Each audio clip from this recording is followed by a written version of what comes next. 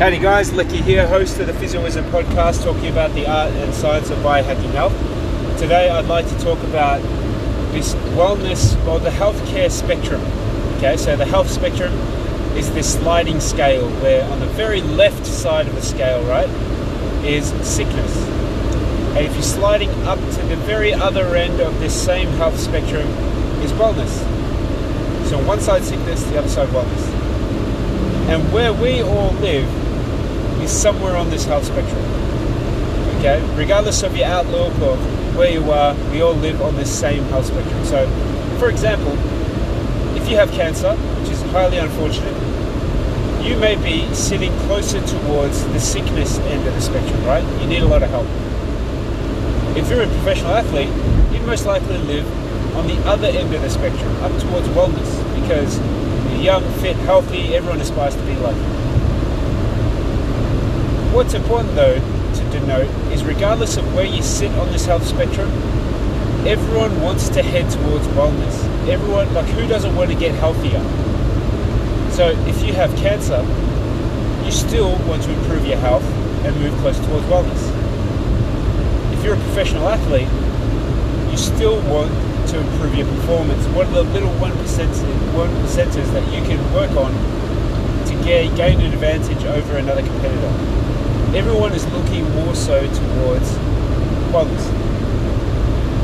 So when you're looking at the spectrum, right, where a lot of people currently sit is right about the middle. And the most dangerous subcategory I would suggest are parents.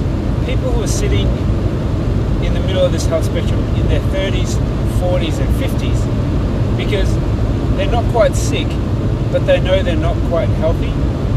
And that's that part of the spectrum that's really challenging our current healthcare model. Because if you have cancer, if you have a stroke, if I break my leg, if I have a car accident, the acute care of our medical model in Australia is awesome. Okay, it's up there, one of the best in the world. And just like anywhere else in Western science, right, acute care is the bread and butter of our current healthcare system. Because there is something for them to work on. They have scans that pick up a clear problem.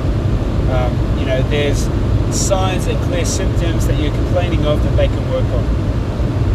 Okay, so if you're on the sickness end of that healthcare model, sure, there's plenty of things for our medical professionals to help you with. If you're on the wellness end, you're feeling pretty good, you want to improve yourself, that's fine too, because again, you're not in a lot of pain, you're not acutely, in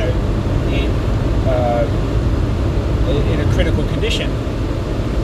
All you're needing is to tighten up a few things and trial and error a few, diet plans, look at this recovery strategy.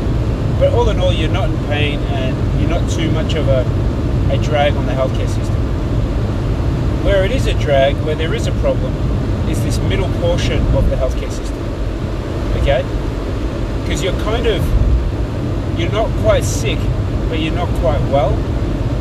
And you sit on this healthcare spectrum, which is a challenge for parents sitting in their 30s, 40s and 50s, because this is something that is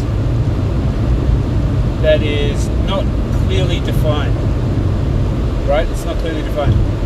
Because if you have higher readings on your blood test that you are, starting, your blood sugar levels are starting to rise, your blood pressure is starting to rise, your blood tests are within the normal ranges but trending higher, there's nothing that you can really do right now acutely to fix that thing, because you're developing early signs of a chronic health disease.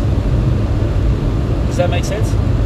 So if you're in this middle part of this health spectrum I introduced earlier, that alarm bell, that red zone is the middle portion, because in 5, 10, 15, 20 years from now, if you continue as you are, that's when you're a higher chance of developing stroke, cancer, of having a stroke, developing heart disease, diabetes-related problems, cancer, dementia, like all those chronic disease problems manifest in your 50s, 60s, 70s because of things we started, the trends we were in our 30s, 40s, 50s.